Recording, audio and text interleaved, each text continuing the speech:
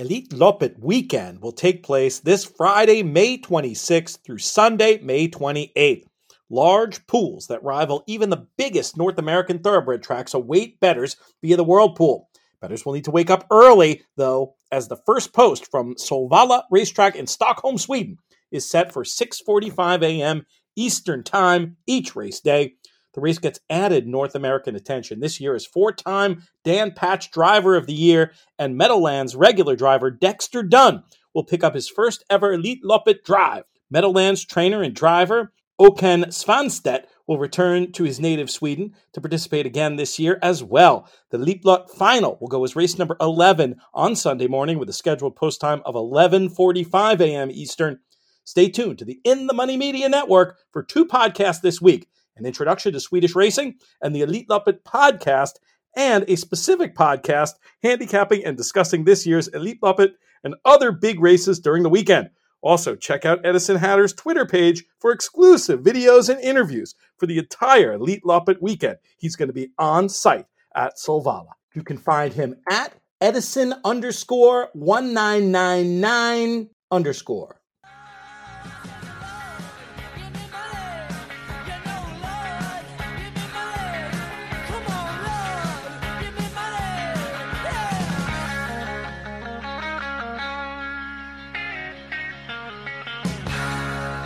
Hello and welcome to the In the Money Players podcast. This is our show for Tuesday, May 23rd, Preakness recap. I'm your host, Peter Thomas Fornatal, back with you in the Brooklyn Bunker once again. It may have just been Preakness weekend, but clearly here with my Secretariat shirt on, already looking forward to the Belmont. But before we turn the page and get to that, and there is a part of me that wants to take a less said, the better approach about some of the stuff we saw on Saturday, but we're going to look backwards before we look forwards. And to do that with me, we bring in the man from InTheMoneyPodcast.com and the microphone at Sam Houston. He is Nick Tamaro. Nick, what's up, my man?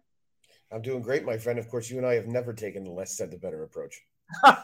That's really true. That's really true. The Preakness, this was not the race that we wanted in terms of a horse that it felt like everybody on the In the Money team was behind. First Mission not being able to compete, and then we got the collateral form line early in the day from Arabian Lion, a race that was fast enough that you were already thinking, wow, these Preakness horses are going to have to do something to run a figure that's better than what we're guessing this guy gets. In the end, as we surmised on the emergency show, without First Mission in there, National Treasure able to walk the dog on the lead and get the job done with a 98 Beyer speed figure. Mage makes this move there in the mid-stretch. He looks like he's coming to win the race. He kind of lugs in, finishes very flat. And then, of course, you had Blazing Sevens, who runs a much bigger race than I think most of us were thinking he was going to be able to, looking like he was going to win for a second. National Treasure, though, too good down on the fence. Give me your overall. We'll dive deep on this one, but let's start just with your overall impression of this year's Preakness. I mean, it's, in the context of the day, it was hardly the most satisfying result. I think that we'll go there thoroughly. We'll go there thoroughly on the next round of questions. Right. The race itself was just sort of mind-boggling in terms of how it played out, because, I mean, I don't want to beat up on connections of a horse that legitimately was a 40 plus to 1 shot on paper. But why are you entering Coffee with Chris if you're going to raid? I mean, you have one opportunity to win the race, is to go to the lead. The horse has a ton of speed, got involved in a white hot pace last time out. And, I've spoken in the past about it, and it's something that I know people scoff at because it's really just an anecdotal kind of comment. But, in so many of these situations, John Velasquez gets the lead and everybody just genuflex. They don't push. And so, it's very difficult for a traditional type of race to take place. And, I opined on Saturday night that Luis Saez probably wouldn't have done that if he had been on First Mission and he had been in the race, and it would have at least made for a much more realistic type of at least not necessarily outcome, but, National Treasure would have had to earn it. And as it ended up, he didn't really, I mean, he finished first, but it's really hard to argue that he ran the best race. It also, so, you leave with as far as the race itself, you leave with a slightly bitter taste in your mouth And wagering wise, I mean, I did so poorly on the day, it didn't matter. Really, I had no good opinions for the most part. So I was alive to National Treasure and Mage and stuff that really was not all that consequential. So, yeah, I mean, that's how I would say about it overall. Mage specifically, this was always going to be one of the potential dangers of them training him to get the additional distance, was that they really dulled his speed. And so not having as much speed as he had in prior starts, he was always going to need a little bit more help on the front end. And it ended up that he needed a little bit too much help. Yeah, it looked a lot. And I'll give credit to Michael Domable for this observation. There was a little bit of orb going on here, in the sense of a horse that got a tremendous setup in the Derby and then had sort of the anti-setup. Pause 1 second, Pete. There's somebody at my door. Yes, yeah, dude. I'll just keep opining. People are used to this at this point. I have to let I get a FedEx package, whatever. Why make Craig have to edit? But yeah, so you go back to 2013. Orb gets the gigantic setup in the Derby, comes back in the Preakness. The opposite happens. The biggest difference here is in 2013, the market sort of went crazy for Orb. Orb was like handed the Triple Crown in a lot of people's minds based on the huge and impressive Derby run. And then you had a chance to, get a good price on Oxbow. Now, I messed it up. I didn't even bet that race correctly. But this time around, the obvious horse to take advantage of the pace situation, National Treasure, you were still taking less than 3-1. And meanwhile, you had Mage at 7-5, which I feel like before, during, and after, I feel like objectively Mage at 7-5 was almost bet of the year type stuff, because I just felt like there was not really a scenario in which he wasn't 50-50 to win the race, setup or no setup. I just, coming off the race that he ran, the figure he ran, it just seemed to me that 7-5 was ridiculous. And I went highly in that direction here, and it did not, obviously didn't work out. But it's one of those things where I feel like it's a mistake afterwards to say, oh, I bet too much on Mage, I made the wrong bet. I think I got 7-5 on a coin flip on heads, and we flipped the coin and it came up tails. This kind of stuff's going to happen, but I don't have any negative feeling about that after the fact. One other thing I wanted to give credit for, and this was in other interviews, but when we did our final answer show, which wasn't really a final answer show this year because we did it so early in the week, but when we did our Preakness Roundtable, I'll call it, John Piasek was very clear of having talked to Salzman and that whole camp that they weren't going to rate. And if you took that information literally, and sometimes connections say, oh, we're going to rate, and then they go hammer and tongs, and it's a little bit of a head fake.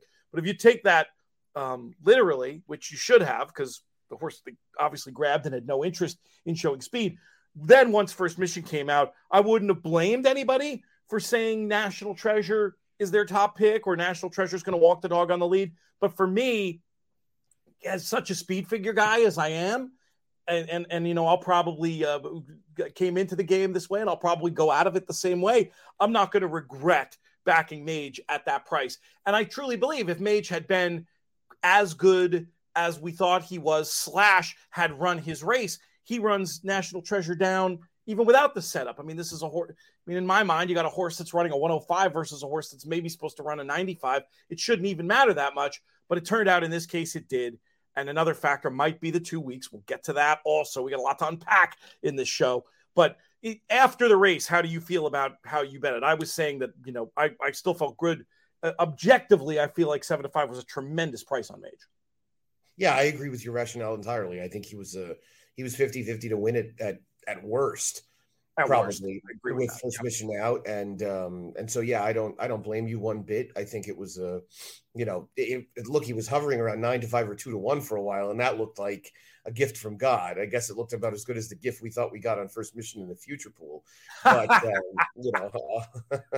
we've been blamed, Nick. We've been blamed by some Sharpies who say, you guys talking about what a great bet you got on this horse in the future pool is the reason why the racing gods decided he had to scratch. Any comment on that? I mean, I've been sort of rained on a sunny day before, so not all that shocking. Yeah, not all that. That was very tongue in cheek, and it may have been Clay Sanders who said it. So it's well, and he has reason to be upset. So yeah, But no, I agree with you. I thought Mage was very, very likely to win afterwards. And so wait, so you were saying, so John Piasek said that Salzman told him they were going to rate. They were going to rate. That was Oh, on our roundtable show, and apparently that was elsewhere in the media as well. That, I mean, I don't get it either. I mean, I felt exactly the way that you felt. You go there with a long shot. You try to make it a true race. You hear your name called a couple of times, and if you're good enough, you hang around. I don't see what. I mean, I know, I guess they said steady, but I mean, it looked very deliberate. It looked like they should. I mean, it looked like very deliberate rating tactics, and trailing and making a big run for fifth in a 7-horse race. I don't see what that accomplishes. No, and in all likelihood, these are the kind of people that are never going to get back. And don't you at least want to give yourself a puncher's chance? I mean, his chances of winning were single digits, low single digits to begin with, and rating. But some horsemen have this obsession with reminding everybody that their speed horse can rate.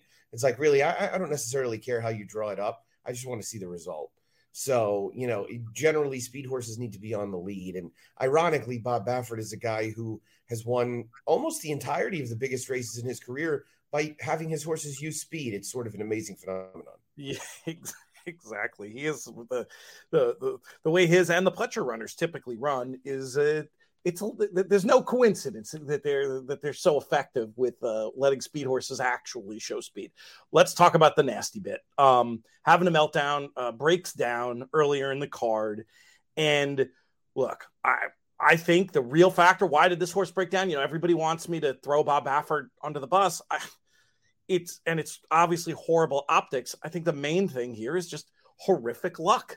I mean, the first team that puts on the Preakness, who run racing at Santa Anita, have shown that they can very effectively put every precaution into place. The numbers in Santa Anita in terms of equine fatalities are something the industry as a whole should be striving towards. I don't think it was an unsafe track. Baffert obviously going to face more scrutiny than most, given his checkered track record in these areas and the negative attention that he's drawn to the sport. I don't think he's trying to push the envelope on the Preakness undercard. I think it's bad luck, but the optics are so horrible. And to go from, the feeling of, I must have said it, early in the day, let's hope Mage wins and we can go to New York with a story. We can get people or racing fans. We can talk about the story we want to talk about. And then, the all horse players are sort of cynical by nature. We're used to having sand kicked in our face. And after having a meltdown tragedy, it just, you just got the feeling. I mean, everything was going in this direction of, well, isn't National Treasure just going to walk the dog on the lead and win? And, now we get the story and the national attention that we don't want to have. But, I'm also not going to come up here and point a finger at Baffert in this specific instance, because I really just think it's bad luck and we look terrible, and horse racing, gives itself a black eye once again. And there's no, it'd be so satisfying to play the blame game, but I don't see the point in it. And I don't think it's really fair.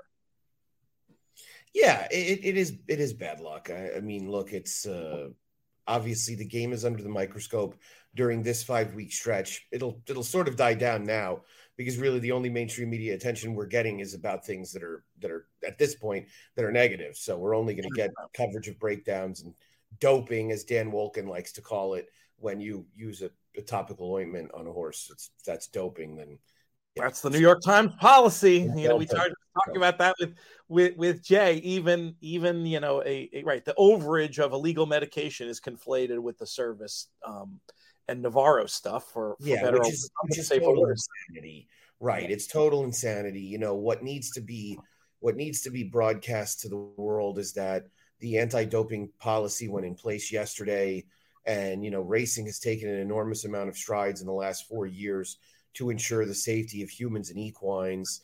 And I thought Jerry Bailey and Randy Moss and Ahmed Fareed did a really good job in the immediate aftermath, covering it on NBC, explaining why a horse with a basically a useless ankle, unfortunately, is just not sustainable. and why things like that happen. And Jerry and Randy both opined that, obviously the goal is zero. You're never going to get to zero, but you want to get to as close to it as possible. And, you don't want to take the cop-out approach, which is, well, we recognize it's going to happen. Hopefully it happens on the days where nobody's watching. I mean, let's be realistic. Nobody's watching 360 days a year in terms of mainstream attention, right? It's a niche sport in that respect. So most of the, if these things were to happen around the Derby as they did and on Preakness Day, then they're going to get an enormous amount of attention. But I also think that racing has to be very careful to stop apologizing for itself. And, it understands that what you have to do is focus on the things that you can control, which is that take a company like First Racing, as you said, that's put an enormous amount of protocols in. The state vet in Kentucky has obviously been very aggressive in terms of ensuring safety. There was a little bit of suspicion about what might have been going on with a certain trainer's horses at Churchill, so they ruled him off. These are things that are happening that did not happen years and years ago. So some real efforts are being made. And, I don't buy the doomsday stuff about, this is racing's last stand and so on and so forth. I mean, this is way, way, way, way, way. And I could say way for an hour, too big an industry for something like this to be taken down. But I do think there's attention that has to be paid to topics like the social license to operate, like you and Jay and Jessica covered. But it's also about putting forth a real effort to let people know that, we understand, we don't want things like this to happen. Obviously, we regret them happening on any type of stage, whether it's a big one or it's a Tuesday at Thistledown. And so we're going to do our very best to try and prevent it.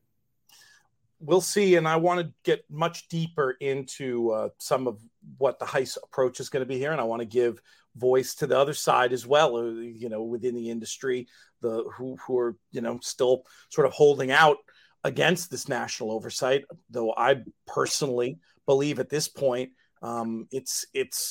there's got to be a way to do this where the industry rallies together and tries to defend itself properly and speak with a unified voice. I mean, we're at that point where racing's never going to go away, but racing could, and obviously New York, it's a separate conversation, but has been safeguarded to some degree. But California, it's tricky. There are some things that do. I don't have a full-on doomsday scenario, but I do think that we're at a crossroads, and I think that hopefully we're going to be able to continue, as has been done in California, to come up with new protocols nationally that reduce this as much as possible. And I agree. There's no scenario where you get to zero. Horses in a field will find ways to kill themselves. It's sort of the literal nature of the beast. But there's no doubt that racing can do better. And it was very, very disappointing to see that result earlier on the card. And then, it just doesn't look good to obviously have the same controversial face in the winner's circle after the big one. But, as I said before, it's not like I don't see causality here. I think it's kind of terrible coincidence at this stage. Let's talk about one of the other major stories, I think, Nick, to come out of this year. Is this the last time we see the Preakness run back on 2 weeks? I mean, I feel like there's a lot of momentum in industry to stretch out this series. It was already dodgy to have not just the one horse come back from the Preakness, but so few others in there to fill up the starting gate. And then this is an overused term that I don't like using, but boy, it looked like Mage kind of bounced to me. It just didn't seem like the same horse. And I know the difference in pace scenarios was part of it, and maybe that makes up half the distance, but it doesn't help the case of run it back in 2 weeks to see that kind of performance from your Derby winner. And we're at a point where single data points like that might influence things. Do you think there's any chance they'll make the change as soon as next year? I think a lot of things are going to happen with Maryland racing over the course of the next 6 months, and that's probably going to contribute to it, especially with this Maryland Horse Racing Authority coming into play. So, quite honestly, Pete, my issue with them moving the date is I don't think it'll change a number of you move it back 2 weeks. I don't think it's going to stimulate Todd Pletcher and Brad Cox to run their horses back. I think what you're going to get is a new date with the same horses in it. And clearly, a few things need to happen that need to be looked at from a global perspective in the industry. One thing I've been an advocate for, and I know this might not make a lot of people happy that run races prior to the Kentucky Derby, is that we have to take a long look at whether any of those races should be grade ones. Yep. And if none of those are grade ones, then the Preakness immediately has more meaning, and I mean 2-year-old races too. And so that's going to be hard on a lot of, we're talking a serious amount of races, but if we want to treat the Triple Crown as something sacred, which, let's be realistic, there are a few things in racing that really work. Yep. The Triple Crown works. I mean, we get a lot of people to the racetrack. We get a lot of attention. Look at the money of that. Does the Preakness move back 2 weeks, get the incredibly good handle that they got? That's my biggest fear with, I get moving it will improve the quality of these races standpoint, but there's knock-on effects here. Right. And the other thing is, we have to be realistic about the Preakness undercard. We're talking about a bunch of $100,000 races. There are allowance races in Kentucky run for more money than that. So, these are races that over the years have taken purse cuts. And if we think that we're going to get some star-studded undercard made up of races with $100,000 purse, it's just not going to happen. And I'm not doing that to slight Maryland racing at all, but it's realistic. You're not going to run in the Maryland Turf Sprint when you can wait 3 weeks and run in the Jaipur, and it's a grade one, and the purse is 4 times as large, right? And you're not going to run in the Allaire Dupont Distaff when you can run in the Ogden Phipps. So, that's just part of the reality. It's a wild idea that would probably never work, but I saw Craig Milkowski from Timeform put on Twitter, he thinks the Preakness should be run on the first Saturday in April. Now, I think you'd have quite a few people in a boardroom on the east side of Louisville a little upset about that, but, the thing that'll never happen. Well, the thing you come back to is the Derby's the Derby, right? Yeah. Derby's always going to be popular no matter what. It not being in sequence is not really the most ideal set of circumstances, but, you start to, if you go first Saturday in May Derby, first Saturday in June Preakness, first Saturday in July Belmont, well, what does that do to Saratoga, right? And NYRA is not going to allow the biggest items on NYRA's agenda each year are the Belmont and Saratoga, and that would jeopardize both. So I just don't think that's happening. And I don't, I'll be honest, Pete, some of this has to fall on the horsemen. And one of the things that I don't understand is that you train your horse for the Derby. To me, it would be implicit that you've trained them for the Triple Crown. Because if you win the Derby, you're not going to run in the Preakness. I saw Larry Ravelli say that about Two Phils, and I have respect for Larry Ravelli as a successful horseman. And he even said, if we had won the Derby, I might not have run in the Preakness. Really? Are we at a point where the Preakness is that irrelevant to horsemen? Because they could be reminded that the majority of 3-year-old champions in the 21st century have won the Preakness. Yep. It's still a very, very important race. It's a very meaningful race. And, to treat it like it's some afterthought, to think that horse skipped the Preakness and is going to run next in the Matt Win is just, it's mind-boggling. But it tells you that spacing and timing and things like that have really overhauled tradition. I would love to see a meeting with horsemen, the biggest horsemen. You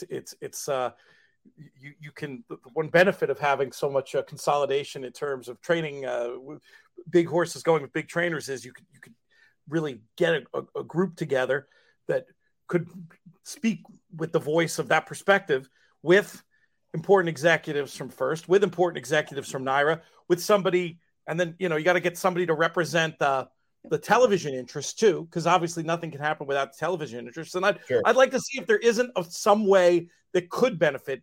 There's a scenario where everyone could benefit, but it's going to involve some major rejiggering. I'm totally with you on, I feel like a race that's a prep for another race where there's other races for the same division that are huge on the same weekend. Those races should not be grade ones. I totally get that. You're never going to work. The 2-year-old thing, the 2-year-old grade one thing will never, that isn't going to change. Never going to happen.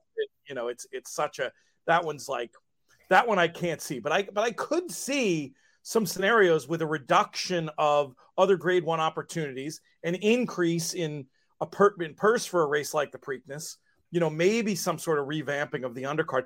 That, it's the kind of situation where everybody would have to give something, but I think the sport as a whole could come out better.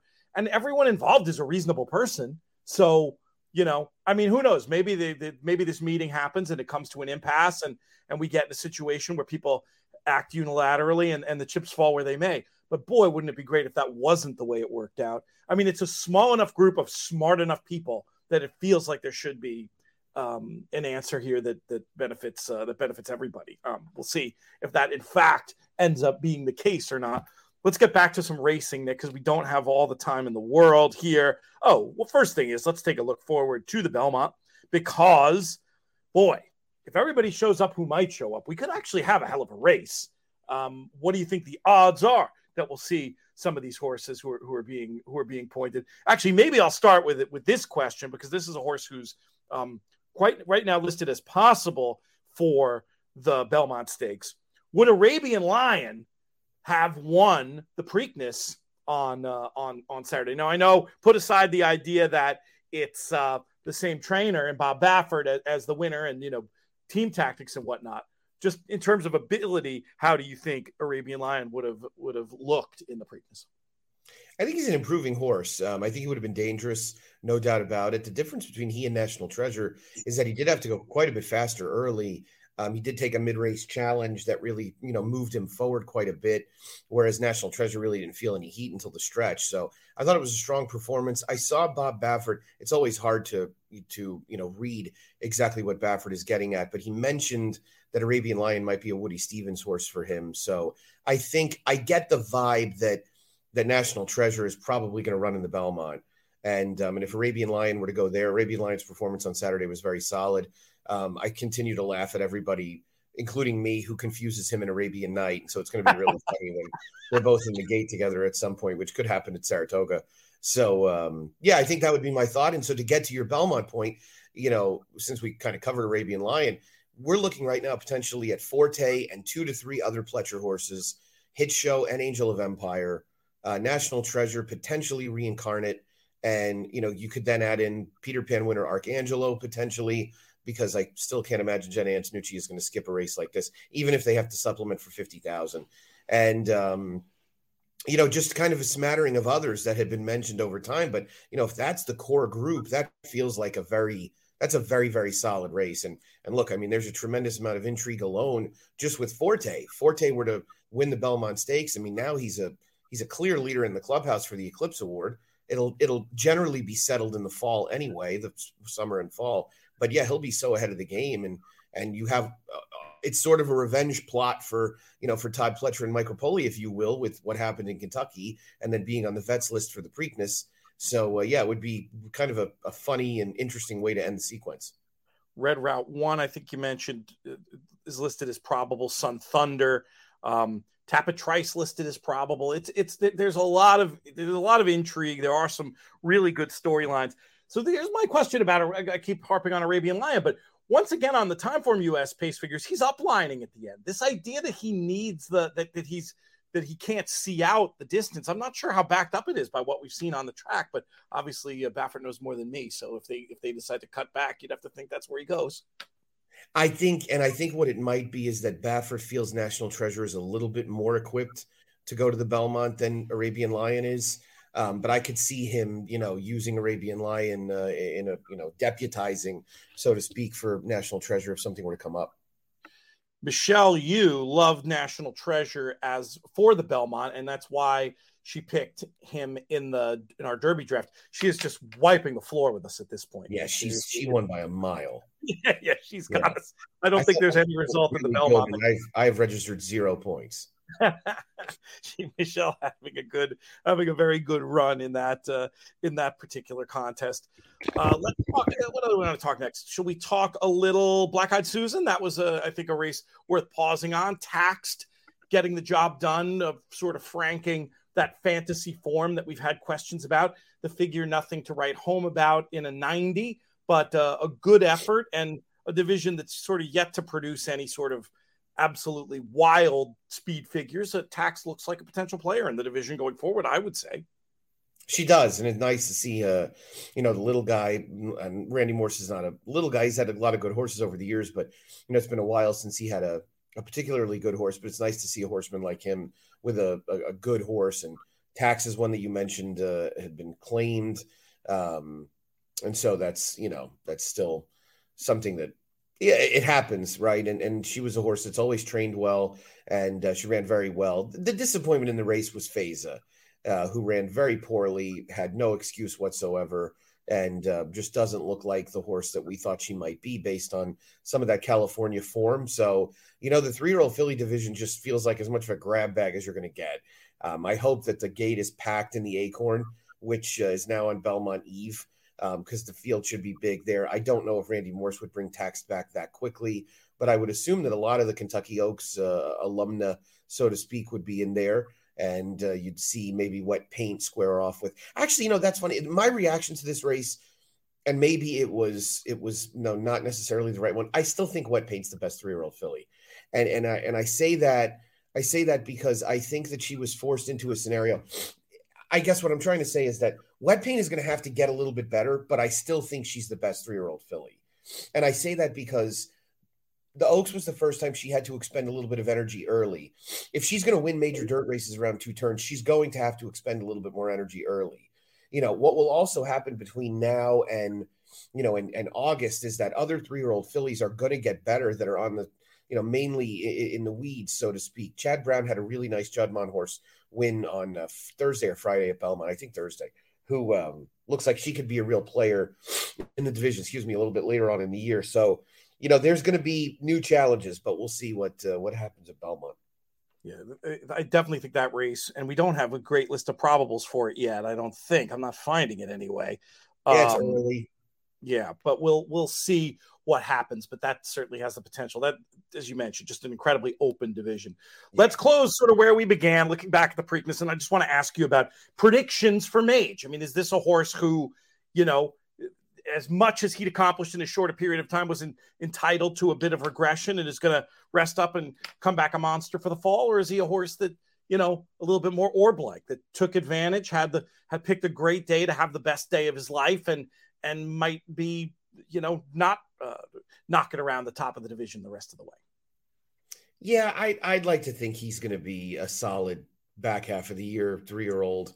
The thing that you always run the risk of is that they're gonna sideline him for a bit, and he's going to show them that he might have expended a little bit too much energy early in the year. I hope that's not the case. So I hope that they're able to, to maybe get him back to the Jim Dandy or something like that. He's still lightly raced. He's still a horse with a lot of talent. I don't think it's bounce. I'm a speed figure guy, but I'm not a bounce guy. I think he got a setup in the Derby, and I think he didn't in the Preakness.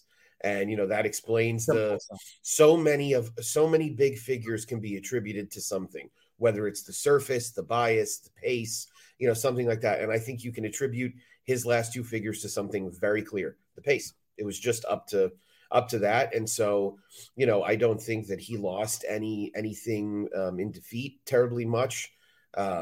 But I do. I mean, I shouldn't say he didn't lose anything. He lost a little bit of luster, but he still has an opportunity. Everything that he wants to do is still out there. And, let's be honest, the older handicap division is still very much up in the air. So we're going to see a lot of these 3-year-olds later in the season have an opportunity to supplant some of the older horses as some of the best around. And, hopefully we'll get an opportunity to see everybody square off in November at Santa Anita. One other for you before I let you get out of here. That is a horse that looked like a serious contender, or looks now like a serious contender for the Breeders' Cup Sprint, in Straight No Chaser. I know you were not a believer going in. Are you a believer coming out? Yeah, I gave PTF and JK a hard time about him being their best bet of the day, just because I thought his last figure was inflated with a slow pace and this and that. Boy, he shut me up in a hurry. He was really good. He was really, really good. I mean, I don't know. He seems like a horse I guess we'll see probably in the Bing and some races out west, being with Dan Blacker. But, God, part of me was like, man, I hope this horse could run back in the True North. I doubt he'll run back in 3 weeks. But he was really, really good. So, yeah, definite. This might be the sprinter we've been waiting for in a lot of ways. And I've shortchanged Sibelius a lot of times when it comes to the sprint division, because he's the best sprinter out there. We'll see him back in the True North. So, but still, Straight No Chaser was very, very good. 107 Buyer speed figure, I believe, in a near track record performance. So, talking about him also makes me think of another difference when I was talking about how like sort of the worm was turning and you started to get this bad feeling. Well, I started to get this bad feeling about how the Preakness was going to go. The rail, which had looked lousy on Friday, clearly had I don't want to say flipped, like it was definitely a positive, but it sure wasn't a negative on Saturday. And that did, and I'm not taking anything away from Straight No Chaser, but I was thinking maybe you might point to that rail as part of the reason why he was able to be so dominant. I mean, only because I have no concrete evidence to back up that the rail might have gotten good. I still haven't even watched the Arabian race, so maybe there was a good inside performance in there. But just because you had seen 20 odd dirt races roughly up to that point that had all been run with what looked like an outside track profile, it'd be hard to you're really gonna have to die on the hill of the rail got good during the track maintenance period with the turf race prior. All right. Well, Straight No Chaser, another one, be exciting to follow going through. Appreciate you coming on here, Nick. We've got more show. If you're listening, this will wrap the YouTube segment. Go check us out over at inthemoneypodcast.com, In the Money Media, wherever you get your shows. We remind you to rate, review, and subscribe. Drop a note in the comments as well. Let us know what you think of any of this stuff. Is Straight No Chaser going to win the Breeders' Cup Sprint? Who's going to be our 3-year-old champion? Will Mage bounce back? Is National Treasure the real deal? Etc., etc. Let us know what you think in the comments. We appreciate you, and we'll be back right after this. We're very excited to be partnered with NYRA for the rest of 2023, where we're going to be featuring Saturday racing each week on the Players Podcast, as well as daily write-ups and analysis over at inthemoneypodcast.com. You can also find us on the NYRA.com website under the Picks, Plays, and Promotions tab. Belmont Stakes approaching fast. Tickets are now on sale at belmontstakes.com, and bet Belmont with NYRA bets and receive a $200 deposit match using the promo code NYRA200. Lastly, make sure you don't miss America's Day at the Races coverage on the Fox family of networks. Go to inthemoneypodcast.com/TV to check that out, and be on the lookout for special Monday coverage of NYRA racing from our friends at the New York Thoroughbred Breeders as well. Lots of stuff going on with us and our friends at the New York Racing Association. Check them out at NYRA.com. PTF back with you to talk about a topic near and dear to my heart. And to do that, we bring in a man you might know if you're already in the horse racing world from the fantastic work he does at Monmouth Park. And he's also well regarded as a man who runs a very good handicapping contest. He is Brian Skirka. Brian, how are you today? Pete, I am fantastic. Always good to be on with you. You got these fancy new headphones, and they sound great, man. Your audio quality is like you've gone from listed steak to grade 1. So thank you for getting that sorted out. Hopefully, I have things that people actually want to hear. Well, we're going to pull back the lens a little bit. So I actually got started. My first real full-time job in horse racing was working at the place DRF, we affectionately call the place with the letters around here, covering handicapping contests. This was an area I'd watched from afar, got very into the world, quickly got to meet you and some of the other folks who put on these contests. But we have a lot of new people around here, and I've had a lot of people ask me specifically about the sort of basics of handicapping contests. I figured you were the perfect person to talk to, especially because you have your sort of signature contest of the year coming up on June 3rd. And we will talk about the particulars of that coming up. But let me just start with this. Why, in your opinion, do horse players like these handicapping contests so much?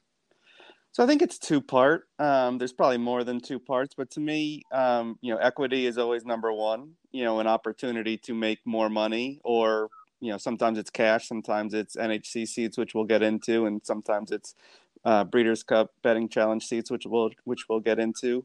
But I think it's just the ability to kind of do what your colleague and our friend Drew Coatney did last year at the BCBC, turn, 3 to 5 or 2 to 5, whatever flight line was, into an insane amount of money. If you're not in a contest, you bet flight line at whatever it was, 2 to 5, and you get 40 cents on your dollar. A contest allows you to make even more than you would normally. And the vast majority of contests are live money cash contests. So in addition to getting your 40 cents on the dollar that you get on Flightline, you get, the prizes that the contests pay out. So I think equity, whether it's cash or contest seats, is reason number one. We're all in this game to make money. But I think number 2 is the extra layer of competitiveness and the challenge of it. And, horse racing in itself and pari-mutuel wagering is competition. I'm betting against you and you're betting against somebody else. But a contest just as an extra layer of that, where there's a leaderboard and I want my name to be higher than yours, which is appealing. But I also, one of the things that I love about contests in general and the NHC, like I said, we'll get into, is it's kind of competitive, but it's also, friendships are made throughout it. So right now, Pete, I want to finish ahead of you, absolutely. But the second that I'm out of contention, I'll root my heart out for you.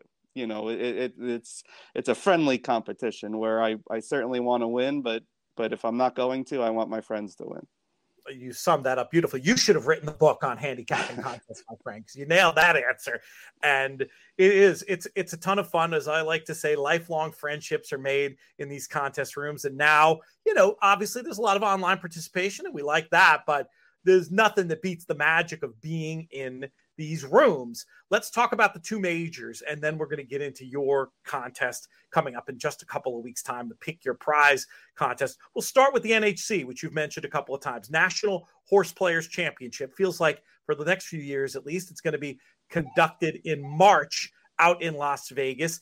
It's the only contest you have to qualify to participate in, and that adds a special vibe because the 600 people who are out there, many of them feel like they've already won because they get this trip to Vegas, no online participation there, but you get this trip to Vegas, people go there with the attitude that they've already won, and it creates a unique feeling as compared to any other contest. You've been at a few of these NHCs, and a lot of the players who play in your contest, they want the NHC above all else. What to you is special about that event?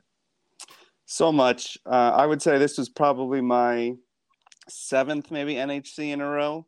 And just being at it for the first time, it was just an experience unlike any other. I literally ran the contest back then at Monmouth too, and I feel like we sent 20 or 25 players to that NHC 7 years ago, which is pretty good compared to a lot of other tracks. But I left that event just saying,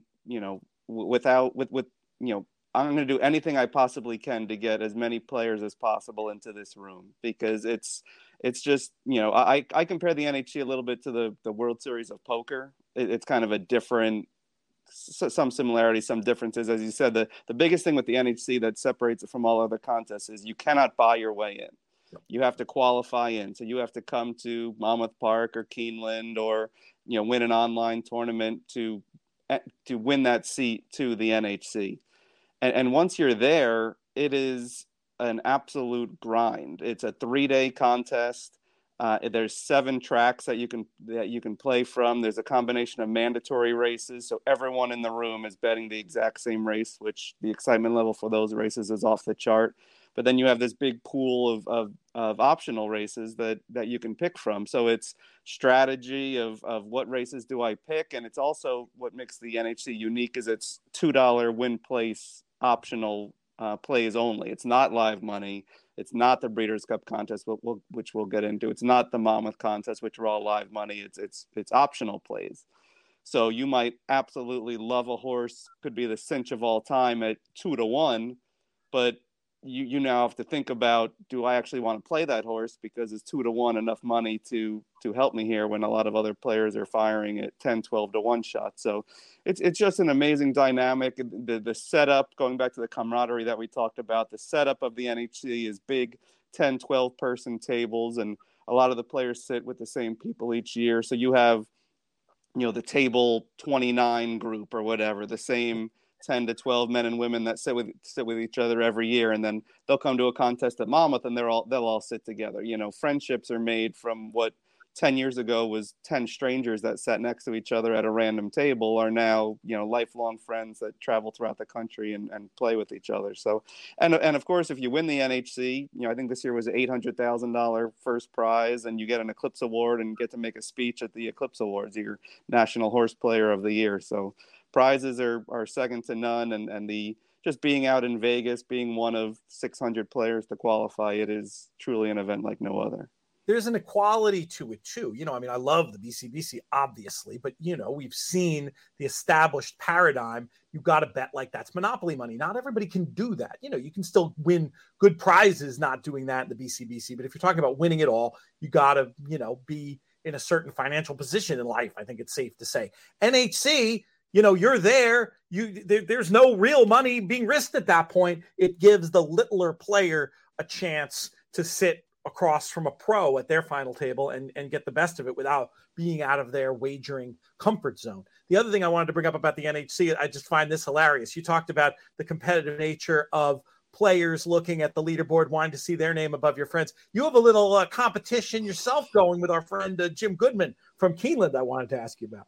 Oh, absolutely. Jim puts on a phenomenal contest. Is an NHC Hall of Famer as of this past year. He was inducted last year into Hall of Fame for the great work that he does as a tournament director and a player as well. But yeah, he, I think he had 292 or 293 at his big contest this spring, and the biggest I've ever done at Pick Your Prize last year was 290. So I'm going to try to get at least 293 or 294 this year to one up him. But it always, like you said, there's a handful of tournament directors that go to the NHC every year, and we all look at each other and say, hey, how many do you have in the top 20? How many are you? Where did that player qualify from who just won this year? So it's a friendly competition, but it just makes, competition makes everything better. If there's a great handicapper sitting next to me, I need to up my game to beat him or her. If Jim is a great contest director, which he is, I need to up my game. To me, the whole point of horse racing is competition. I want to win, whether it's betting a horse or, creating an event or doing a handicapping contest. I'm in it to win. So the more people that are good at their jobs out there, the better. You mentioned equity as the number one reason contests are popular. There's no better equity in terms of, if you're an advantage player out there or just somebody who really wants to get value on their gambling dollar than the Breeders' Cup Betting Challenge. That ability to turn a 3 to 5 shot into a 3 to 2 shot, which essentially Drew Coatney did, going all in on Flightline in the Breeders' Cup Betting Challenge. This is bet of not just bet of the year type stuff, but bet of the lifetime type stuff potentially. And there's a lot of ways to qualify, including our horse player happy hour games. Those are going to be starting off in June on horseplayers.com, one of the big qualifying websites for both the BCBC and the NHC. You'll be hearing a lot more about that on the network. But what's been your experience with the BCBC? Do you have players who target that event above all others? Absolutely. BCBC, very different, as you said, than the NHC. BCBC is a live money contest that you can buy your way into. A lot of players, you can qualify online or at different tracks to any of these. At Monmouth, we qualify players to the NHC and BCBC. So you could either win your way into the BCBC or you can buy your way in. It's a $10,000 buy-in. I believe, if I'm not mistaken, $7,500 of that goes to your bankroll, and then $2,500 goes to the prize pool. They get a huge number of players, by far the biggest live money contest of the year, thanks to the best 2 days of racing of the year. So they have an absolutely massive prize pool. And like you said, it's different skills for sure than the NHC. The NHC is probably focused more on picking the most number of winners that you can. The BCBC is kind of intestinal fortitude. If you really like a horse, you can bet as much money on that horse as possible, or, they allow exotics as well. So, you could hit one race for hundreds of thousands of dollars and win the contest right there. It definitely is appealing to players. I think the live money aspect of it is very appealing to players, because even if, obviously if you have a great day for Drew Coatney, a life-changing day, but to the player who finished 23rd, and maybe, I don't know if that came in or out of the prize pool there, but if you finished 23rd and you doubled your bankroll, that's still a good day. Yep. You left with most years that would also get you an NHC seat. So it becomes sort of a win-win. Right. Even, that's why I'm, again, the NHC is the national contest and above all, but I'm a big live money contest fan. Just so that, you could leave with something. You could have a good day, and, if you're on the top leaderboard, fantastic. You made money betting and you get additional prizes. But even if you had a so-so day betting but fell right outside the top prize sheet, you still leave with your bankroll, and it was still a good day. It's all in the name for me with those two, right? The NHC, which was now it's National Horse Players Championship. It was originally National handicapping championship. It's a handicapping contest. It's finding winners at prices, basically, is what that is. BCBC betting challenge. And you mentioned about the intestinal fortitude. These days, I think from here out, it's pretty much going to come down to who can make the biggest, boldest bet at the end and smartest bet and get the number and get the job done. So I've interviewed a lot of players. We always talk about the best places to qualify. Invariably in the top 3, if not the top 1 contest they're going to mention as ones that they target all year long. It's the Pick Your Prize contest. It's coming up at Monmouth on June 3rd. Brian, tell folks what they need to know about this year's Pick Your Prize. Sure. So this contest is the 8th year of Pick Your Prize. I invented this contest, if you want to say, geared towards kind of exactly what we've been talking about in the lead-in. There are certainly groups of players that only want to qualify for the NHC or only want to qualify for the BCBC. And there's also players that only play for cash. And obviously there's players that play for some combination of both. So it's changed a little bit now, but back 7-8 years ago, most contests had a very strict, okay, you finish first, this is what you get. You finish second, this is what you get. And sometimes, depending on what a player's choice of prize was or preference in prize was, they would almost rather finish third than first, depending on the layout of the prizes. So I came up with Pick Your Prize, which literally is pick your prize. We have, as you've seen, you've been here, we do a physical prize board.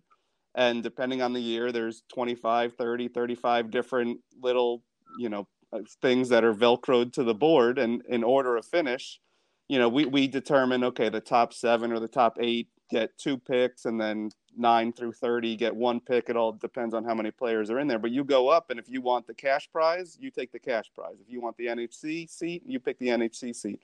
So it really leaves the choice of prize open to the player. And we've had a player that finished first and picked all the cash and didn't take any NHC or BCBC seat. And we've had years where, NHC and BCBC go first and cash. And it also adds a little bit of drama, because if you're sitting there underneath in 12th, 15th, 20th place, you're hoping, that someone above you picks, the thing that you don't. But it's we call it the best NHC qualifying opportunity of the year, not to stroke our own fires, but, we gave out 25 NHC seats last year, which is the most of any contest, ever, if I'm not mistaken. We had 290 entries. So the prize board last year, we actually ran out of space on the prize board.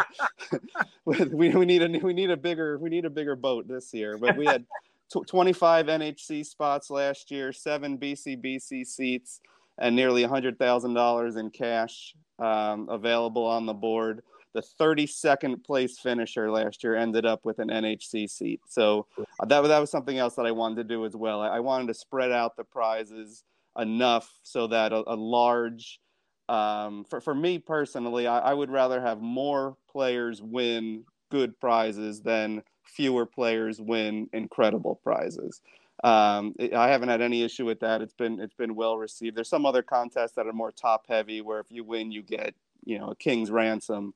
I wanted to spread it out a little more. If you win, you're doing quite well. But I also wanted to spread it out so that we have a large majority of winners. So again, if you finished in 32nd place last year in this contest, you were heading to NHC, which it has been extremely well received. Yeah, I love it, because there's sort of a democratization that takes away that, I don't want to call it a problem, but that idea of a live bankroll contest where most of the money is at the top, that puts the average Joe horse player at a disadvantage against somebody for whom money is not an object. But in your format, am I correct to say you can double 2.5 times your money of your starting bankroll and have a good chance to cash that major prize? You don't have to do anything reckless in terms of, risking it all on you can bet a little bit more normally and still have a chance to cash. I love that about the more flat nature of your contest. And I just love in contests in general that we have, I don't think there is one right way to do it. I think there's a variety of ways, and I think yours fits very nicely into the overall paradigm, especially to give a smaller player a chance to compete in a live bankroll environment. Right. So it's a $2,000 buy-in. 1,000 of that goes to your bankroll. So you start betting with $1,000. You can. This is kind of like the BCBC. You can win your way in. Horse Tourneys has been running feeders for months now. So I think a feeder for this contest is like $156, something like that. So for $156, give or take, you can win your way in, or you can pay $2,000 to get in. And you're right, Pete. You're starting $1,000 bankroll last year for John Costin, who finished 32nd. His final bankroll was $2,550. So Yeah. a little bit more than done. I actually feel like that was a little high last year. What I usually tell players is if you double your bankroll by about the time that the last race is, with one race to go, you're in contention. It's Yeah. not, you might have to hit the last race to move up, but again, I'm not saying that doubling your bankroll is easy. But to your point, we're not saying you're only going to win a prize if you multiply your bankroll times 5. Yeah, If you have a or decent 15, day, as right? you see some of these numbers at the top of live bank contests to get in the prize pool. I mean, 15's high to just get in the prize pool, but you know what I'm saying. It's your number was probably better there. I should have left the math to the pro. But let's talk about the specifics of how your contest works. How many races you have to bet, tracks involved, where you can play. Yep. So it's you can play what we call a hybrid contest. So you can play online or on site. We have a room here at Monmouth called the Turf Club. It sits probably 250 people. So as many players that are interested in playing on site, we can accommodate. We do a nice lunch buffet, and the Turf Club has everything you could need. There's obviously betting machines in there. We put out a nice lunch buffet. There's bathrooms right in the machine. It overlooks the track. So it's kind of a mini NHC. We put big round tables in there, and you sit with groups of 8 or 10. But you don't have to leave that room for anything, basically. Food, betting, view of the races, it's all right there. But then you can also play online. So TVG, Express Bet, and then this year for the first time, HPI is being part of it. So that's a Canadian ADW. So some of our, now in a post-COVID world, it's a little harder to travel for some players. So we just want to make it available for as many people as possible. Because we do a physical prize board that we need to finalize, we do basically force pre-registration. There's no day of walk up and sign up like our normal contests are. So if you are playing on site through TVG or through HPI, you have to sign up by 3:00 Eastern the day before, which is Friday, June 2nd. If you're playing Express Bet, you can sign up directly through them up until the first race on Saturday. ExpressBet is the only one of those ADWs ExpressBet and HPI are the two ADWs that you can sign up directly through them. So they will have portals right on ExpressBet and HPI that you can pay and enter the contest right through them. If you're playing through TVG or playing on site, you need to contact me to register. And then obviously if you're playing TVG, we send the money over to TVG to set up your bankroll. But TVG or on-site customers need to contact me. I'm sure my email is easily found someplace on your site, or you can go to monmouthpark.com. Yeah, hit us with it if you don't mind, just so folks have it handy. Yep, so it's B Skirka, SKIRKA, at monmouthpark.com. Right. So again, you just need to be registered by 3 p.m. Eastern on the day before. But again, on site or online are the options. From a betting menu standpoint, it's Monmouth races only. So we should have at least 12 to 14 races that day. You are mandated to bet at least 5 of them, at least $200 per race. So that's you obviously have to bet a minimum of $1,000 that you start with. The betting menu is win, place, show, exacta, and double. Okay. We do not do trifectas here. Other tracks do. We do not, and it's purely just a personal preference thing with me and some players that I've talked to. I don't love the idea of someone being able to, not that they, maybe they would, bet a phone number and hit a trifecta for 20 grand and win the contest.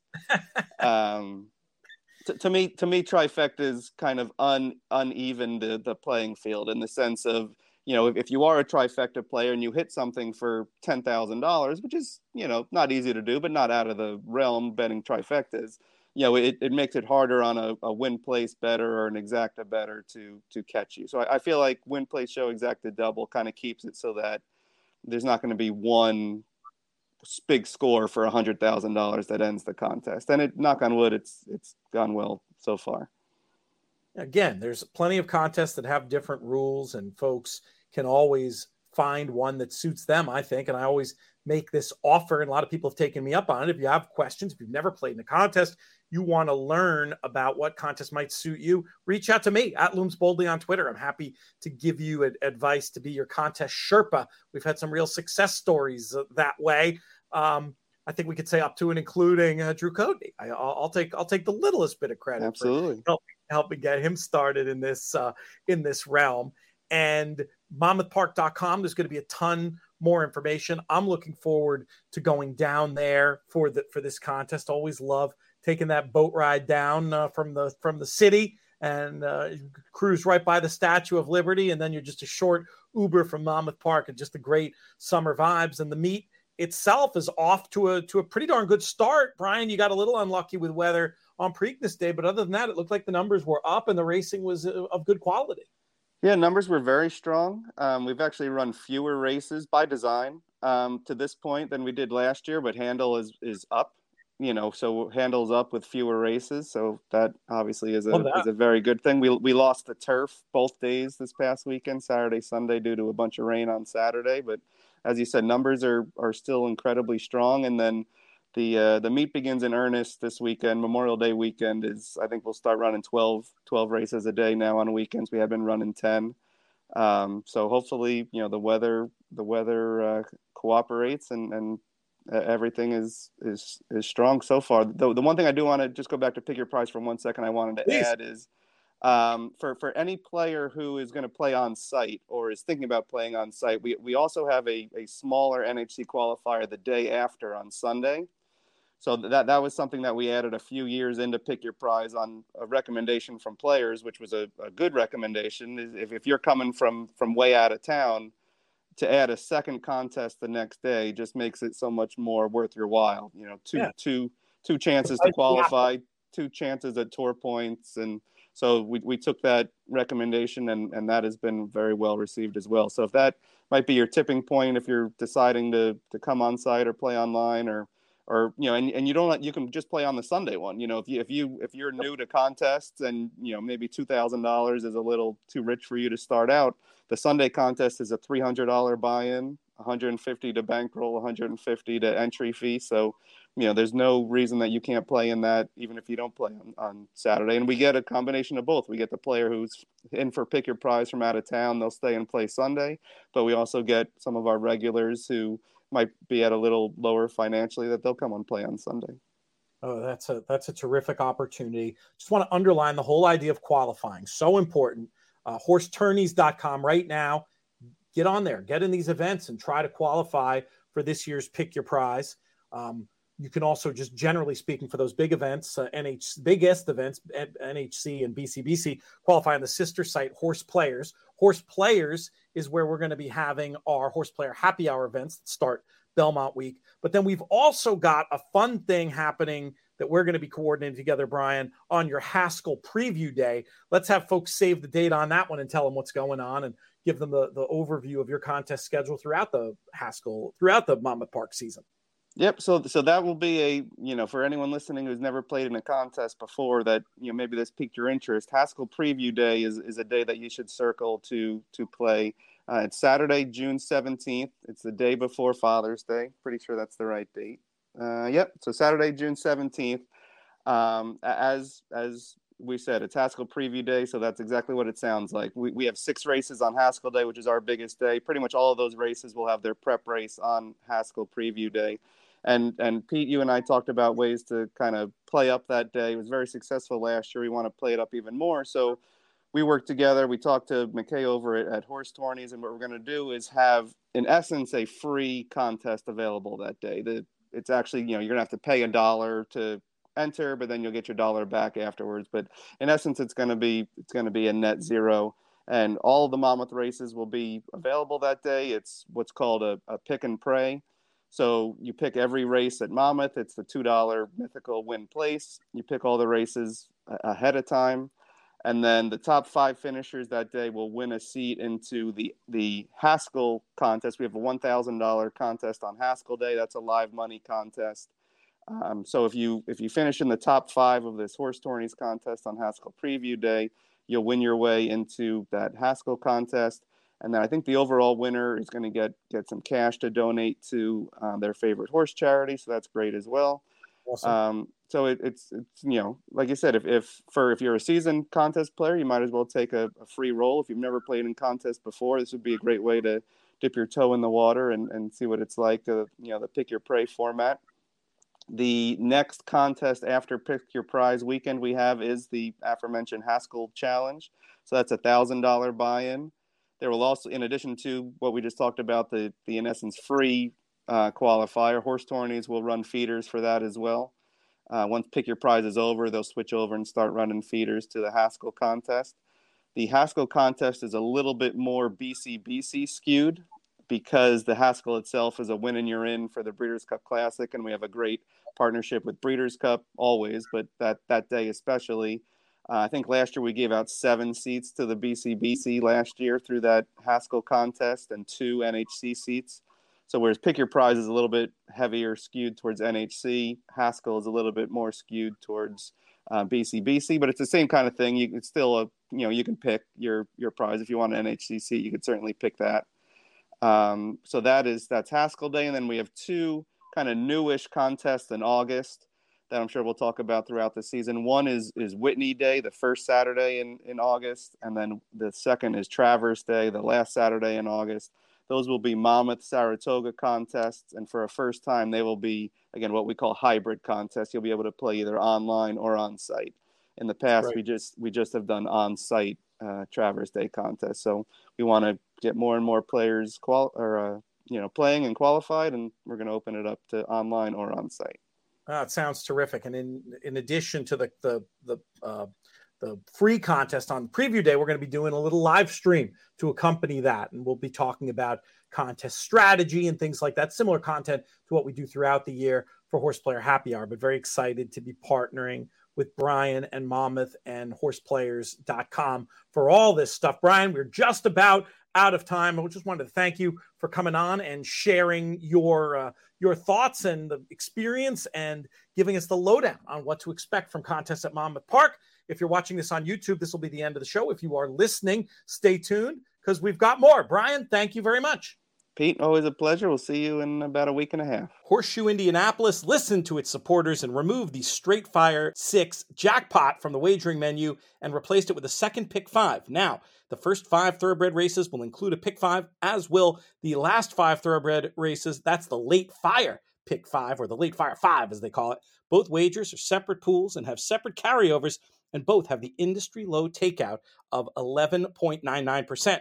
Other wagers include 2 Pick 4s. The first Pick 4 is on races 2 through 5, and the late one is on the last 4 thoroughbred races daily. Both have a lower takeout of 15%. Horseshoe Indy is also going to be doing NHC qualifiers, 2 of them back-to-back on Friday, July 7th and Saturday, July 8th. Both will be live money contests, and 2 will advance from the Friday session, with 4 advancing from Saturday, which is also Indiana Derby Day. Horseshoe Indy will also have a contest December 2nd, with the top 4 advancing to the NHC Finals at Horseshoe in Las Vegas, March 15th through 17th. Full rules and details will be available soon. Keep it locked to the In the Money Media Network to learn more about the exciting stuff going on with our partners at Horseshoe Indianapolis. Next up on the show, one of our founding partners here for the In the Money Media Network. We call her the First Lady of ITM. She's Kim Weir. Kim, what's going on? Well, happy soon-to-be summer, Pete. We are counting down the days up here, and it's great to hear your voice. Good to hear you as well. Want to start off with the most basic of questions. We know this is the 40th anniversary year for the Thoroughbred Retirement Foundation. You had a bunch of events this spring. How's it going so far? Oh my gosh, it has been a great start to the year. It's a very, very busy year. We're saying yes to everything and and questioning our judgment later. But we had an amazing spring, very Kentucky focused. Sort of when you and I almost crossed paths, we had a great golf event in Kentucky that was co-chaired by 2 terrific volunteers, Ted and Robin Mazarek in Louisville. Dale Romans and a whole bunch of jockeys were there. It was great. And we're just rolling into this 40th anniversary. What we're really doing is trying to give folks who care about the horses and care about our work saving horses and changing lives a chance to kind of interact and say hi at racetracks all across the country. That's been a very fun project. We started at Gulfstream and Santa Anita back in March, and we're now working on a day at Belmont, June 18th, actually, for all of your Belmont fans that might want to come out. There will be a booth there. There will be a race named after the TRF. We'll have our video on the big screen. There's a winner's circle presentation. That's a really fun day for all the TRF friends to gather we're calling it Cheers to 40 Years. That's what we want to gather people to just say Cheers to 40 years. So we're doing that. We're working on one at Del Mar that might have a little bit of you involved. We're working on one at Keeneland. Fingers crossed on that. I haven't been to Del Mar during the summer meet since Saratoga expanded, which is 5-6 years now. So I always don't get out the world's smallest violin for me or anything. I've been to the Carson meet a bunch of times, but the idea of going during the meet proper in this year when I've been underrepresented in California, very exciting. And to do it as a representative spreading the message of TRF, that would truly be special. So fingers crossed we can get something going with that. Yes, I am really excited because you have to go there and be at my home track on my behalf because I don't know when that's where it's sort of where it all begins. Where I met John Henry when I was 11 years old. That track, I know that track very well from a little child's point of view. So, anyway, we're going to be at Churchill. And then the fun thing I would say on this sort of the TRF day at the track is that our dear friends at NYRA are such good partners and such great supporters of what we do. But they are giving us a spot to set up every Sunday at the races here in Saratoga all meet long. So Great. Any of your listeners coming, there will be a place to kind of a nexus for gathering the herd and taking pictures and sharing the good word. That'll be really fun. So we're working on all that, and it's just going to help us really cheers to 40 years, really say thank you to every single solitary soul that walks up and says they care. That's what this year is all about. It's saying thank you and looking forward to an amazing 5th decade. It's a big thing. It's really exciting. I might have a tiny blonde volunteer for you to help out with those Sundays at Saratoga. We'll see. I would be honored, and we would be graced with her presence. That Perrin is really, really good at shaking the trees. She knows it. She was born into it. I think she came with a gene. So yes, we have a role for Perrin. She's done some good fundraising in the past, and is very excited by some of the recognition she's gotten from you and the crew. A few different segues I could make here. I'm going to go with the one that I didn't tell you I was going to talk to you about beforehand. And that was I got a little birdie told me about SaratogaLiving.com and Saratoga 25. These people selected, influencers in Saratoga life, essentially. And your name was on the list. How cool was that? Was that a surprise to you? Oh, it was certainly a surprise. I do not quite know how I merited a spot on that list. My dear hubby, who you know awfully well and keeps me humble as well as anyone can, says they clearly needed a filler, and there I am. But I am very humbled. I'm very honored. You're very kind. It was certainly a nice. I wish I could come up with the right vocabulary word that describes that sort of combination of, oh my gosh, I'm honored, I'm humbled, I'm embarrassed, I'm thankful, I'm grateful, and I'm glad. I'm pretty happy with the picture. I guess that's what I'm most grateful for. First things first. You're pleased. Vanity speaks loud as no. It was really a nice thing, and it's I do love this town ever so much, and it really is just kind of amazing to me that that little thing happened, and thank you for bringing it up. I'm blushing if you can tell. I'll pop it in the show notes, which I will probably remember to do. In any case, I'll make sure Eric sends it around for folks for the free In the Money newsletter. Folks aren't signed up for that. What are you waiting for? It's free. It's a great way to keep track of all our content, and then tangential to ITM, but important things like the Saratoga 25, inthemoneypodcast.com/email to sign up with that. But the other place I was going to go when we were talking about Perrin and we were talking about volunteers and getting involved, you had a great story of people getting involved and coming up with a new idea to raise money and awareness of the TRF. I think what I'm teeing you up to talk about. Yes. Oh my gosh, this is such a great story, and it makes me. I always say the funny thing about cliches, the annoying thing about cliches, is they're just so darn true.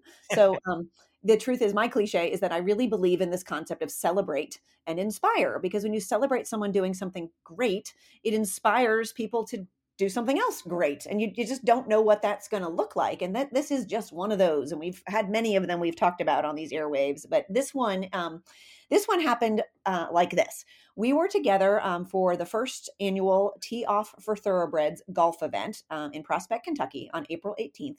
I mentioned earlier, these amazing volunteers, Ted and Robin Misrick, they put the whole thing together. They led the whole golf tournament. And part of their real goal was to get the horsemen of Churchill involved. And so Dale was, fearless leader, and he had a great foursome, and Scott Blasi had a great foursome. But Robin and Ted really reached out to the jockeys. So we had a really cool jockey foursome, and it included Joe Rocco Jr. and James Graham and Brian Hernandez and Brian Cohen, David Cohen. Great group. So here we go. Here we got this nice little, it's almost like the pot is boiling on the stove at Casa Fornatal. You've got one of your great little recipes going with all this good stuff. All this happiness is bubbling about TRF. And the golf tournament unfolded, and it was a beautiful day, and everyone had a good time. And when it was all kind of wrapping up, it didn't wrap up quickly. And that's a story for another day. It actually wrapped up with like a showdown, shootout, last minute thing. But anyway, it was like a long day. And as that long day was unfolding, the Celebrate and Inspire genie showed up. And so these jockeys, it was specifically James Graham and Joe Rocco Jr. said, this has been so much fun. We really love this cause. We think this is great. What else can we do to be helpful? They got the Inspire bug. And they said, here's what we know. Our wives, that is Lisa Graham and Jamie Ray Rocco, the wives of these terrific jockeys, they've started a business called the Jock Agency. I encourage folks to look it up on Facebook. And what they're really trying to do is to give the jockeys, especially like the jockeys who are riding every day at places like, Parks and Laurel and, Mountaineer, and like not always just the top of the shelf races tracks, but like the hardworking jockey colony of the America. Let's give them some opportunity to really make some revenue with their jockey pants. And I think many of us have seen the PDJF logo. We've seen Jeff Ruby's, we even up here in Saratoga, our friends at Five College Movers have got a little action on some of the jockeys' pants. But these gals have said, we're going to try to make this a business so that all the jockeys, like there are so many of them, could really get a little bit more of a payday with this real estate that they wear on their bodies. But this conversation is boiling along. And what it transpires to is they say, what if we put the TRF on the jockey's pants? What if we started carrying your message for the horses when there is available space? And there's a lot behind the scenes, and I will not get into it. I don't even know how you do getting the approval of the owners and the trainers and the track and, bureaucracy at its best. But that's what Lisa and Jamie have figured out. And so what they did, fast forward to Derby weekend. I mean, no better platform to start this wonderful creative idea. And with Robin and Ted there cheering them on, our TRF logo went riding around at Twin Spires on Oaks and Derby Day. We had 2 winners in the winners circle wearing our pants. And I mean, we had more people reaching out going, I just saw the TRF at Churchill on the races. And this is amazing. And it is definitely going to continue. And we are so grateful because we don't even really know where it will go, but it's already going in a wonderful direction because some people, they did what we love to do, Pete, right? They got people together. They had some fun. They were doing it for a good cause. And then they came up with a great way to carry our message. And we're very grateful to the Jock Agency, to Lisa and Jamie, and to Robin and to Ted. And by telling you this story, who knows what we're going to inspire someone else to come up with. That's right. That's the idea, that inspiring part where folks listening might have a way to get involved or might have a creative idea to help get the message out there or raise money, crucially. Yep. That is what it's all about. And we're excited to be a part of it. We'll send folks to our website, trfinc.org/players. There's the donation tab right on there. I think we're going to have a schedule of those events that are coming up as well. But we've also got some fun stuff I want to at least very quickly preview, Kim, coming up in Saratoga this summer. We have sort of a mark your calendars section of this visit.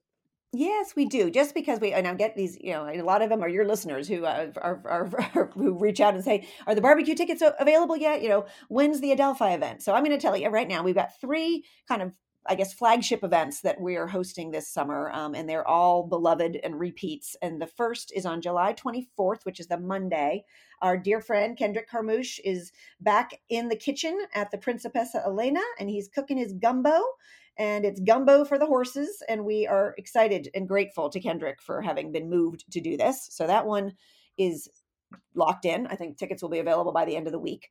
The next one is now it'll be our third year of a collaborative event, which is hosted at the beautiful Adelphi Hotel, and it's hosted by the beautiful Adelphi Hotel. And it is for both the TRF and the PDJF, the Permanently Disabled Jockeys Funds. And it's called For Jocks and Horses. And it's a cocktail party on Wednesday, August 2nd. You can either just buy your signature cocktail, all sponsored by Casamigos, who donates the tequila, or you can spend $100 and get a really cool Casamigos bottle signed by the whole New York Jocks colony. So this is now becoming a bit of a collector's item. If you have joined us in past years, you can get your 2023 beautiful Casamigos bottle signed by all the jocks. Those tickets are available as we speak. And then we finish up the summer, although we never want to get there too soon. I always say this is the one I look forward to, but I don't want it to get here anytime soon because it's our TRF Barbecue at the Barn, our 40th anniversary edition. And that is on August 22nd. That's the Tuesday for the Traverse. So back at the Saratoga Winery, we are planning to go big. We've got bigger and bigger every year, but we've got a great big tent this year. So we are weather impervious. Rain or shine. Yes, that's good. Rain or shine. We're going to put the silent auction out there under the tent so that it's really easy for people to access and see. Great. We are super excited. We have already got a ton of our sponsors in for that. Pete, as a little shameless plug, but it's what I do for a living. Is you, yes, my friend, the In the Money family are in as one of our featured sponsors. So are your good friends at Adelphi Racing Club and America's Pastime Stable. And there's room for more because we are trying to raise a lot of money this year for our 40th anniversary. So sponsorships are wide open and welcome. Please reach out. I know you're looking, Kim, to wrap those in the next couple of weeks too. So folks listening who have a connection within the industry who might benefit from, helping out and getting involved in the barbecue at the barn, reach out to Kim. What's the best way for folks to get to you, Kim? Easiest way is my email, which is kim@trfinc.org, sort of like your page, but kim@trfinc.org, and just shoot me a note and I'll give you all the details. They're also all on the barbecue page, but it's easy, it's fun. We give you a lot of love. We're grateful for our sponsors ever so much, and would be thrilled to hear from folks who might be interested in putting their name in lights at the barbecue. When will those barbecue tickets be on sale? They are flying off the shelf as we speak. Okay, so don't hesitate on that. No, it'll always sell out. It's even though we're really going to bump up the number, I know we will sell out again. I'm grateful for that. I don't take that for granted, but I would say if you're planning to come, just go ahead and buy them. You'll get the early bird rate and you'll be locked in. And that can be found on our page as well, trfinc.org/players. Yes. Last thing, we have 1 minute left here, Kim, and I just wanted to, I had a great conversation with a couple of people who donate to TRF who were saying that the stock option donation really works out well for them because they get to give you guys the benefit and also get the some tax benefits themselves. Obviously, probably more of an end of year thing, I'm guessing, but I just wanted to mention that idea out there. There's a lot of sharp people out in the audience looking for the smartest, most financially beneficial ways of doing things, and I just wanted to make sure that donating stocks is still something that folks can consider. Oh, yeah, it is really one of the greatest ways to give, quite honestly, because we get the full value of the shares at the moment they transfer to us, and the donor doesn't incur any of the capital gains. So it's immediately a write-off. Yeah, and then the donation itself is tax deductible. So it's really like the most powerful way, and it also, of course, saves your checking account, and your credit card. So it's just this wonderful, the non-cash asset donation. We cannot say enough about it, and I love that we've got some very dear friends of the herd and friends of ITM who have availed themselves. So once again, if you just have questions or you just need the info, shoot me an email. It's easy peasy, kim@trfinc.org, and I can make that happen.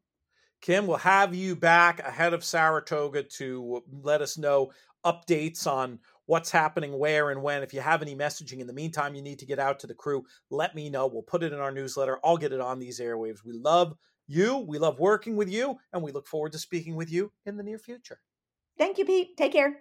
In the Money Media is proud to be partnered with the Kentucky Thoroughbred Development Fund. Purses in Kentucky are powered by the KTDF and have led to an incredible enhancement to the Kentucky racing scene. KTDF dollars in purses are only for Kentucky-bred horses, so breeding in Kentucky is the best way to maximize profit and return on racing and breeding investments. Because of the benefits from the KTDF, Churchill Downs racing and Kentucky racing in general, as a whole, continue to be on an incredible upward trajectory. For more information, check out inthemoneypodcast.com/KTDF. That's going to do it for this edition of today's show. I want to thank all of today's guests. Thank our founding partners, 10 Strike Racing. Man, fun hanging out with some of that crew down there at the Preakness, that was for sure, as well as the Thoroughbred Retirement Foundation. You heard all about them earlier in the show. One more reminder, Horse Player Happy Hour is nearly back. Belmont Week Thursday, save the date, same as last year. $20,000 added to the pot. You only need to play 1 week to potentially be eligible for that prize pool if you can finish in the top 2. More details to come. You can't sign up just yet, but just know Belmont Week, we will be returning to horseplayers.com. Most of all, though, I want to thank all of you for listening, for viewing, for making these shows so much fun to do. Rate, review, and subscribe wherever you get your podcasts, or on YouTube. This show's been a production of In the Money Media. Our business manager is Drew Coatney. Our chief creative officer is Jonathan Kinchin. I'm Peter Thomas Fornital. May you win all your photos!